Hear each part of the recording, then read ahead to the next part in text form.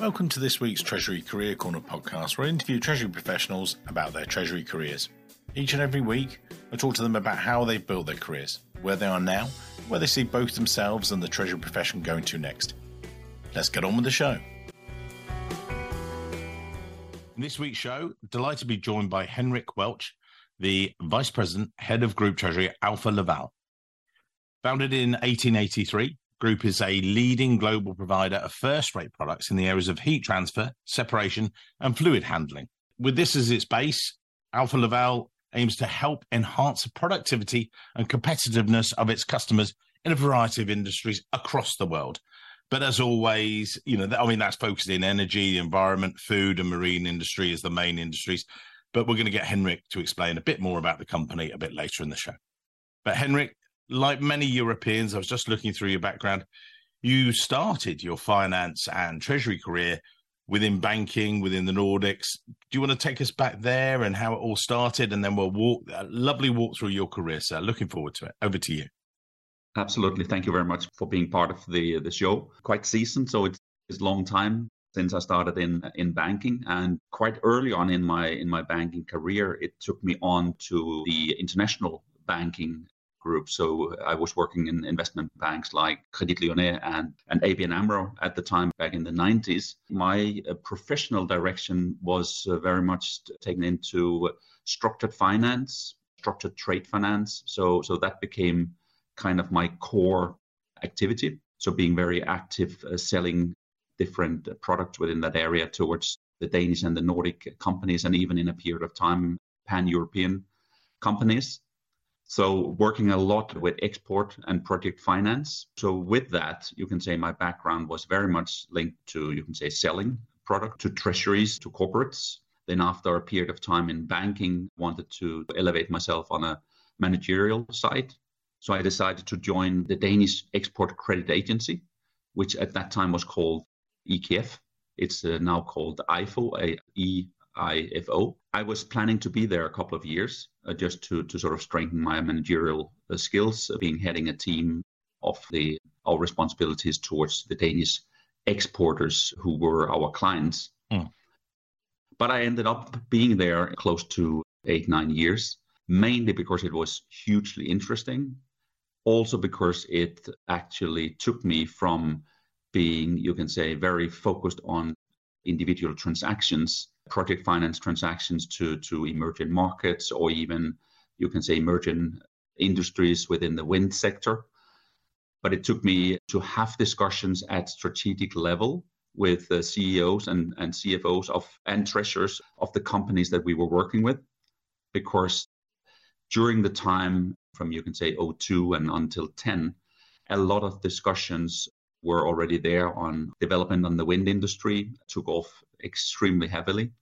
We had a financial crisis as well, where we needed to put in, you can say, products to support companies, be it because the liquidity was absolutely low. The banking sector could not support them. Therefore, the state sort of stepped in. Thinking that I was joining, you can say, a state organization, had to be there for a couple of years. It actually proved to be a very, very interesting place, very developing from my side. And we were extremely successful during the time to meet and support much more customers than we had been before, also internationally. I think that's the sort of the finance background that took me from banking towards export credit agency part. And Henrik, just reflecting back a moment, I just want to jump back to your ABN AMRO days, if you like. Yes. I've heard that, when I talk to a lot of European candidates, particularly in, say, the Nordics and, that area, a lot of you guys tends to be a good foundation area. So you start as maybe, the first roll out of university, it's like you join one of the banks and you get to know the other side of the corporate table. And I've heard so many people then step across and go, I'm really interested in treasury and things. But as you say, that was a quite specific working on individual transactions before you then broader with your experience. But with the ABN experience and things, that if you look at other candidates who they may be listening today and they're in a similar position, would you recommend that? Do you think, getting that banking, or do you think, go straight into treasury? What are your thoughts? That's a very, very good question, actually, because the banking has also changed over the time. And at my time back in both Credit Lyonnais, but also ABN AMRO, ABN, for example, was one of the absolute top banks at the time when it came to supporting corporates. We had a fantastic network, which was really, really interesting for me as well, and also in my profession as dealing with export finance. So when I was the expert on the Nordic or on export credits in general, then I had colleagues in Indonesia, for example, who were relationship managers for the largest cement manufacturers in Indonesia, which was a perfect link to do a transaction. So working across cultural barriers, but also being able to actually support financing into, for example, emerging markets was really, really fantastic. That was very interesting, you can say, from a personal level as well. I think when it comes to banking, there is strong educational process as well. Banks are very, very strong in their products in those parts. So I would, to a large extent, still say that having been in a bank, in a financial institution, is actually, you can say, an interesting path before joining a corporate treasury. And if you have been, for example, a product specialist, then you have something to come with. And that is probably one of the aspects I would take in my own career as well, that you come with something and then you come into something which you do not know a lot of things. So there are things where I would definitely recommend that path, because it's extremely, extremely interesting to know how banks act and how banks work, how the products are, and then go to the corporate side. But I can also see an advantage in joining a corporate, being there, knowing how it works, knowing, you can say, it can be from product side, it can be then working with you can say the financial controlling and so on and so forth, and then joining treasury from there. There you have a lot of aspects, knowing the company, knowing the systems, how it works, and you get kind of into a lot of processes regarding sales, regarding production, and how do we do things, and what is needed from policy point of view of hedging and stuff. So you get to know it, but you're just not an expert. But I think ideal background, if I was to start over again, I still wanted to end in treasury, but then I wouldn't mind having started in a corporate, then for a while joining a financial institution and coming back to the corporate. Then I think you would have a lot of the interesting aspects. Why would that be so good? Do you think just gives you more of the product knowledge of both sides of the table and you can balance it? Is that why? Yeah, I think if I'm looking to recruit today, if you have someone that has been in treasury and you can basically have the person in almost as a plug and play into what you do, I think that would be, of course, one ideal situation.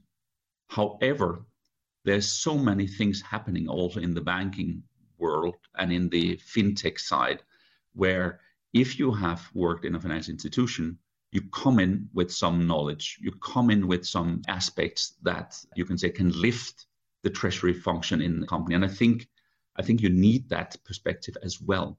So you need a combination of not only homegrown from company, but you need the financial aspects as well.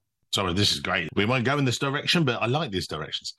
And then you, as you say, you did EKF, and that was planned for a short period. But again, working for a state institution, if you like, and if that's the best way, or agency rather, that gave you this breadth for 8-9 years. What was that like in comparative terms? Because what I mean by that is, you're not working for a corporate or not working for a bank where results. Or was it very results driven in that because, it's owned by the Danish state? Was it driven like that, or what was the situation? The interesting thing with exactly EKF, and exactly at the time, not exactly, but around the time when I started, people have started, of course, recognizing that you could not use the state agencies as being you're just giving state support to your exporters. That was actually illegal, or that is illegal within EU. And there are some rules of the game you have to follow. And in particular, EKF was quite good in setting, but we need to be able to speak the language of the banks, because they are the one that take most of our products.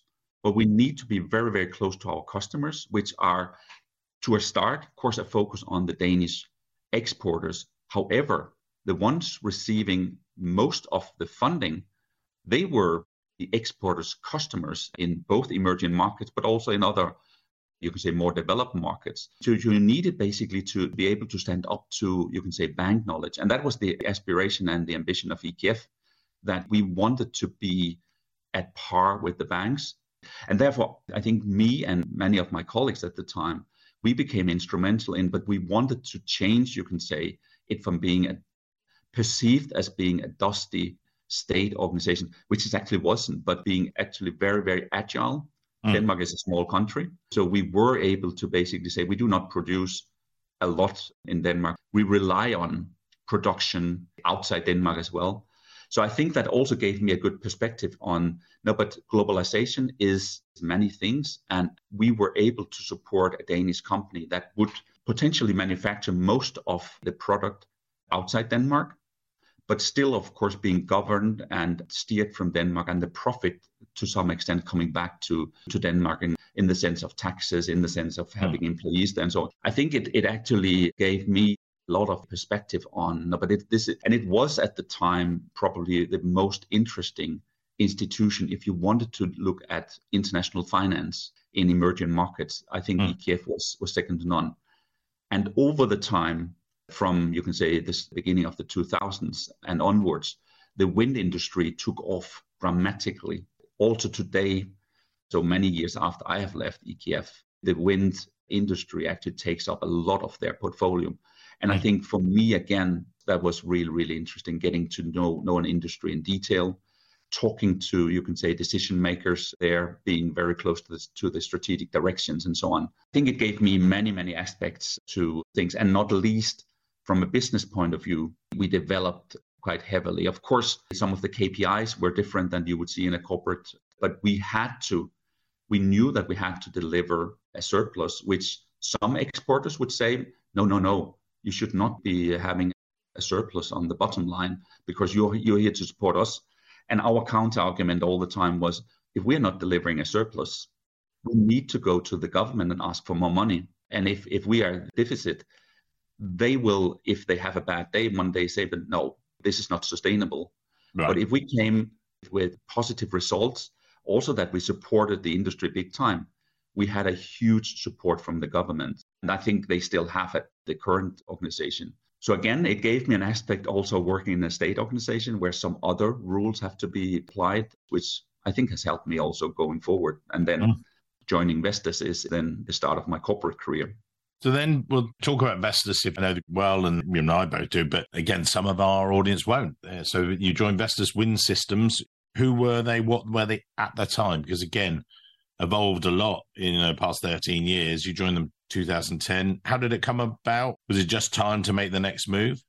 No, it was responsible for all customers of EKF and therefore also transactions. And in my team, we were covering Vestas, as you can say, as a bank would cover a relationship. And I had a really strong relationship with Vestas and with the group treasurer at that time. And then at that time, I was heading the structured finance team, which at Vestas, what they had seen was also that they in their propositions to their customers, they had to look at financing aspects, come up with finance solutions in addition, you can say, to the commercial offer. And there, of course, being a Danish company, they were looking a lot to, for example, EKF, and therefore EKF was an instrumental part of the financing packages when discussing with customers. And therefore, I was an interesting person to get on board with that. And, you know, the money flow in all green areas is huge.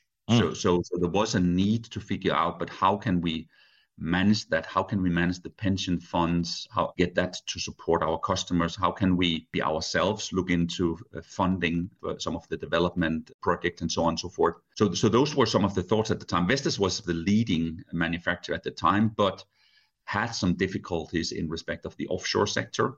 That their Siemens were a bit stronger. I knew Siemens extremely well from my time at EKF as well.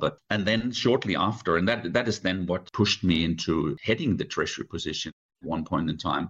But shortly after I joined, Vestas was hit by the financial crisis with a bit of delay, but started seeing lack of funding to the different projects. And at the same time, tried to basically develop a turbine that could give the customers a long-lasting income, almost like a bond that when the turbine spins, then it can continue year over year. In that process, the product had become far too expensive. So unfortunately, we had actually some loss-making quarters, a number of profit warnings, and that led to actually Vestas coming into a very, very difficult situation back in the beginning of 12, and in the spring of 12, it actually became worse and worse. And we had to go into discussions with our banks about living up to the covenants in the loan agreement. So we had to look at a restructuring of the financing, which was not both an easy task, but not a pleasant thing either. But I became treasurer at that time. I was asked to sort of step up to that. And, I started as an interim treasurer because we were waiting for a new CFO to come in place. And as I said, it was a really, really tough, because you had a situation where the company had its most busy half year ever at a time when there was a burning platform all over the company. At the time when, of course, in the aftermath of the financial crisis, the financial institutions were extremely cautious at one point. And coming from a situation where Vestas had been not a rated company, but perceived to be maybe below investment grade, but at least the financing that we had was investment grade terms. So had been very aggressively sort of getting that in place. And that of course, had then in these difficult times a pushback from the banks. So I was whirled into all this with a banking group of, I think there were 9 banks. We had a lot of surety lines to support us. We had bondholders as well. So basically trying to figure all that out. And at the same time, with the company being in red figures and there were changes at the management. So I was together with my team maneuvering in all this. And this has been by far, so far, the most challenging period in my whole, actually, career. And when you went into that as a treasurer, I sometimes talk about, some of our guests going into startup situations and, what's your checklist and cash management, FX, and do this and get these things in place. Yours is an established treasury, established group treasury with a team, with everything else. You're thrown in at that literally deep end, single swim, but you're an experienced treasurer. What's your checklist? How are you approaching some of those challenges? In this situation, it is fair to say as well that Vestas came from a situation of course, some acquisitions and mergers in the industry, but from zero and until, say, many years, there were bumps along the lines. Absolutely. As I said, in the offshore sector, a lot of provisions done for those. However, the growth rates have been phenomenal, and they were perceived to be double digits for many years. And, in companies that also give the impression, no, but we need to grow. We need to grow. We need to grow fast. We need to spend a lot of money. So I think the thoughts within the company were very much the sky is the limit. We need to develop, and we get money from the shareholders, and we spend a lot of money in developing new products. So R&D functions, what have you, new factories, set up many places in the world, because that is part of the supply chain setup in the wind industry. So Vestas had spent a lot of money for a long time. And in all fairness, maybe without focusing too much in detail about cash flow and making sure that the bottom line was supported and that the capital structure maybe was the right one. So I think it is fair to say, and it has been also public knowledge, that there was a lot of push from the financial or from the bank's side, that when we ended in the situation where we actually had to say we cannot live up to the covenant, then you get into a different situation and discussion with your banks. And because of there had been a lot of news around Vestas, the leadership, the board had been, the chairman had left, new chairman had come in, a lot of changes had happened on the management level. So there was a lot of uncertainty in the press, among the shareholders, among the banks, and so on. So that, of course, was spiraling into a kind of almost hostile environment between some of the banks and us. And banks demanded to have a check of the business. So a business review had to be done. And, in that perspective, the banks do not do that themselves. They hire consultants to do that. We hire consultants to basically deal with their consultants. And I think the reason why I say that is because it has kind of given me a lot that I have been able to use going forward, because the main focus on the business review was, of course, to figure out, is this really a sustainable company, a sustainable business. And the interesting thing, of course, that came out, fortunately, was that, yes, it is. The strategy is actually good. There's been some loss-making quarters. There are a lot of working capital that can be unwound here. So there's a lot to work with. And of course, the focus immediately comes into the working capital part. How can we better set up cash flow forecast? We ended into 13 weeks cash flow forecast and followed it on a weekly basis.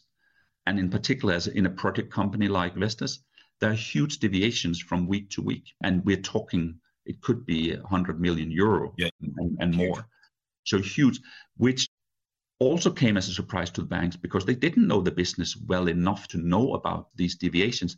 So they, of course, got spooked in the first place when all by sudden cash flow deviated maybe 200 million euros from the one week to the other. But then getting into the weekly cash flow follow-up and also knowing exactly, but what one thing is the cash flow, but what are actually the inter-quarter cash flow deviations?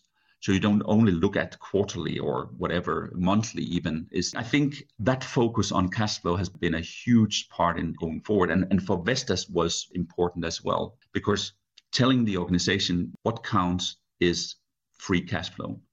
That needs to be delivered all over the organization. Every single person in the company knew that. And that has been a big focus also for me going forward. And then you took that experience with you to, you joined Alfa Laval in 2019. What was that transition like? Maybe, again, I touched on it there, but Alfa Laval, who are they? I know them well and you do, but again, some of our international listeners, they may not know the group. I had a step over from Vestas and joined SSAB. I was there for 2 years in Stockholm. And there, honestly, they had not been in the same situation as Vestas, but they had to focus a lot on working capital as well. So I used all my things from the Vestas toolbox to at least know that you don't want ever to come out in the situation that we were in Vestas, and that is lessons learned. So SSAB was highly geared when I came there, and within a year we deleveraged the company big time, and which was also part of the plan, working really well. And then I was approached for joining Alfa Laval, which was then a total different ball game in the sense that here we had a rated company. Vestas was not rated, is now. SSAB was rated, but far below investment grade. They have also come up the ladder after. But Alfa Laval was high rated when I joined. And a company that was very strong and perceived to be a Swedish jewel was kind of how the headhunter portrayed it to me. Yeah.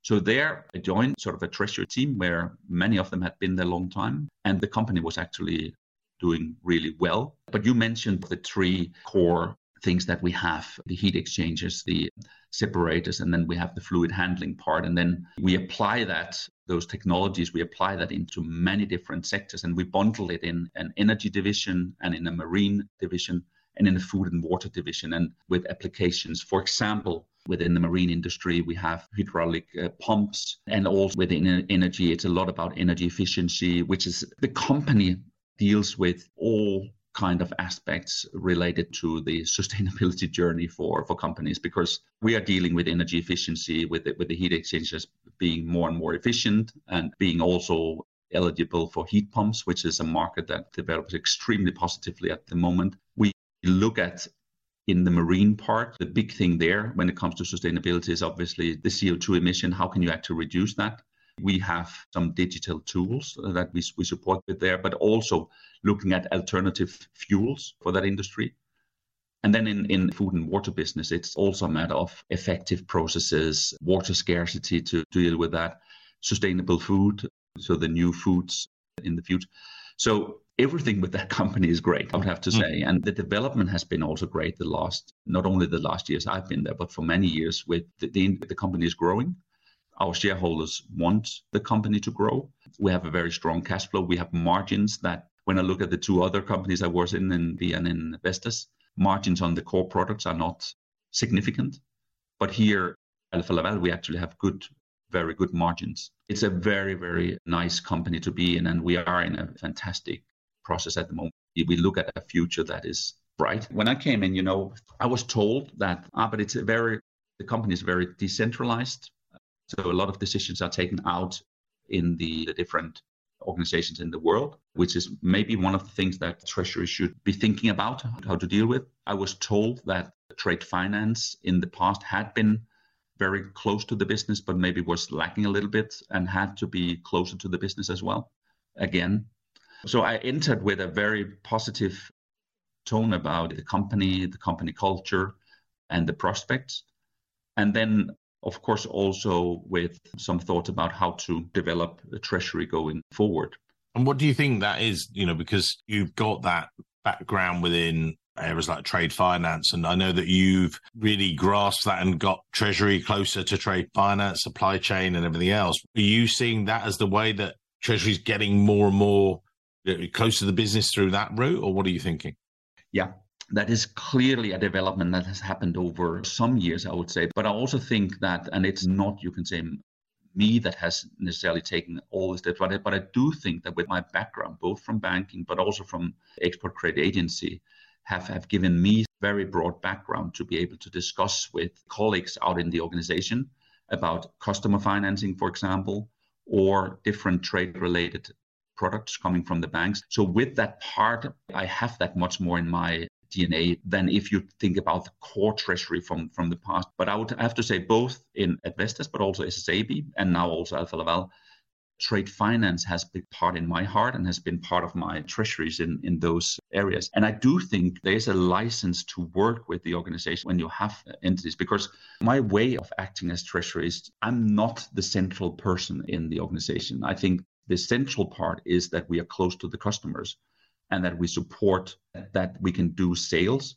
good sales. So that is for me the wheels that makes the things turn. I'm seeing treasury as, you can say, the lubricant that actually oil the wheels and support the business, knowing the different aspects of sales, for example, or the purchasing side. That is key to treasury. And I think the whole working capital, either payables, receivables, or inventory, those are things that we as Treasury need to take into consideration, because it is where I've seen it, where it can be within short time unwound to be part of the financing and make the finance metrics stronger again. It is also something that can consume a lot of capital that I would have to go out and raise in the markets. And of course, depending on the leverage you have, that gives me challenges as well. But also just a discussion about, if we tie up a lot of money in inventory, or we are not efficient in our internal financing part, maybe I then have to go out and fund the company, either short term or long term, but at terms that are maybe not attractive at the moment, whilst at the same time you have some inertia in the setup and could actually generate the money ourselves. I think that combination has become important. And then at the same time, being able to support the sales organization with guarantees in connection with their commercial contracts, also give insight into discussions about how should the contracts be structured on the things that matter in a treasury perspective, both payment terms, but also issuing guarantees, and thereby also what kind of lines do I need to have with the banks. Coming back to one of my points from when I joined Alfa Laval, where it seemed to be a little bit more decentralized, there's always this discussion about, but centralized treasury, it's a nightmare for the organization out in the different regions, because they would like to rule their own world, and the central treasuries, they're just a pain in the neck. Yeah. I don't think it is like that. I think the matter is, how do you deal with it? How do you work with the organization? If they see that you add value, if they see that you're there, you're really supporting them, even at times they know that you're trying to at least support them the best possible. I've not come across anyone that do not see that as an advantage, to be very honest. And if you're able to also then have the discussions that I report directly to the CFO and have a very strong relationship with him and with our group management and with our board as well. If you're able to manage that, then you are the strongest supporter they can get. Then it's my impression that the people actually like the fact that Treasury has a central setup. But central must never be, by the policy, we come and punch you in the head all the time with the policy. And if you step a little bit aside, we punch you. And it's a matter of when it's time to say no on a transaction, that you say it, you try to deal with it in a way that it's absolutely no this way. But if we try to do it in a different manner, if we try to maybe change the payment terms a bit, then I'll be able to support it. If you ask for maybe some support from your customer on this and not only deal with a sort of very little creditworthy entity, then I'll be able to support it. So having that dialogue, I think, is important. We're not quite at the end of the show, but when you're looking at the future of Treasury, when you and I were going to be at various conferences throughout the rest of this year and into next, what are the things that you're thinking about next? What are the challenges you think for treasurers out there? There are a couple of things, and it's again some of the trends that have come, and some are trends that are here and we'll see in the future. We'll take the positives first. I think some of the positive things, which of course are challenges, that is related to digitalization and technologies to support the treasury functions in being more effective. And then it's sustainability. So bringing that into treasury perspective and how we deal with it from the different products that we're getting into. I think for me, it's a hugely interesting area, and being able to develop at the same time when I think organizations are trying to develop, you can say, reporting and all that. And then I think the one thing as well, which is maybe more on the negative side because it takes up a lot of time, but it's related to KYC and sanctions regimes. I think it takes an awful lot of time for treasuries to deal with the request that comes from the banks. And the banks, of course, they are the watchdog from the different countries and the international world to basically push this towards their customers because they have that influence. So trying to get that more effective is one thing that I think we should be looking much more at. Yeah. Well, we'll put your LinkedIn details in the show notes. We've gone through your background, but as you reflect back, maybe you are, at a conference having a coffee with someone and say, look, what are your reflections? What advice would you give to me if you're sitting with, across the table, the coffee table is a junior treasury manager, thinking what next move, or next to them is a senior experienced treasurer like yourself. What are the bits of takeaway advice you give to those guys? I definitely think be curious about the organization you're in. Try to know and learn as much as you can on the business. And I would actually, and it could both be a junior and a senior, but for the junior part, then I don't necessarily think that a treasury career, as it has maybe been sometimes in the past, that you enter treasury as maybe late 20s and then you exit when you are on retirement. There I do see many different parts. And I also have seen many of colleagues have done that. So going to a regional CFO function and then maybe afterwards even going a CFO career. But I do think that people should not be afraid of stepping out of treasury for a while to get to know other things. It could be project related work and thereby knowing about implementing systems or how other things work in the organization. That makes you even stronger when you come back to treasury. Yeah. Then one thing which I touched a little bit on it earlier, but I think for me, it's also a matter of have confidence in yourself. Even if you come in as a relatively young one, you come in with some skills. You're young, you have maybe strongest IT skills in the team. You may be able to work with projects and so on. That gives you a role in a treasury, even though you may not be an expert on FX hedging or borrowing or trade finance or anything. We can teach you that. So don't be afraid of sort of crossing into something that may look challenging. And I think for my own part, and that is from my own experience, I had experience, you can say, from the outside, but I've not been dealing with currencies. I've not been dealing with interest rates, and I've not been handling cash management and all that, which is very core in treasury.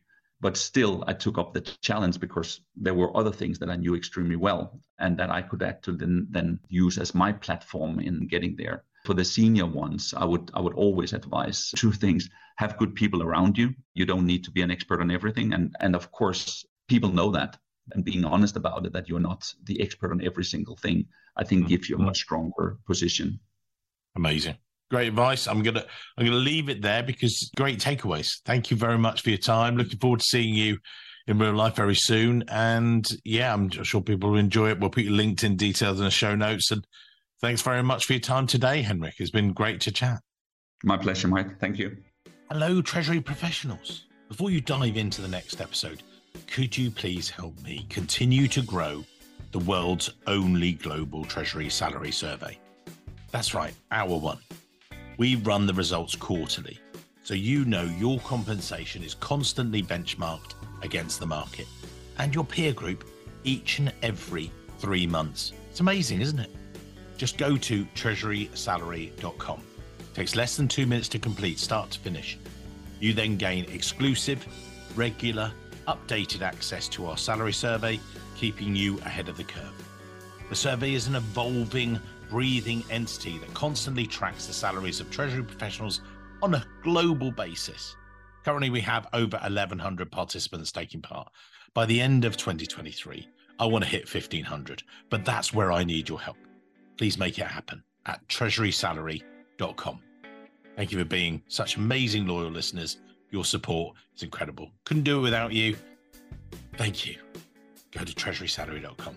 Make it 1,500 for 2023. Love you guys.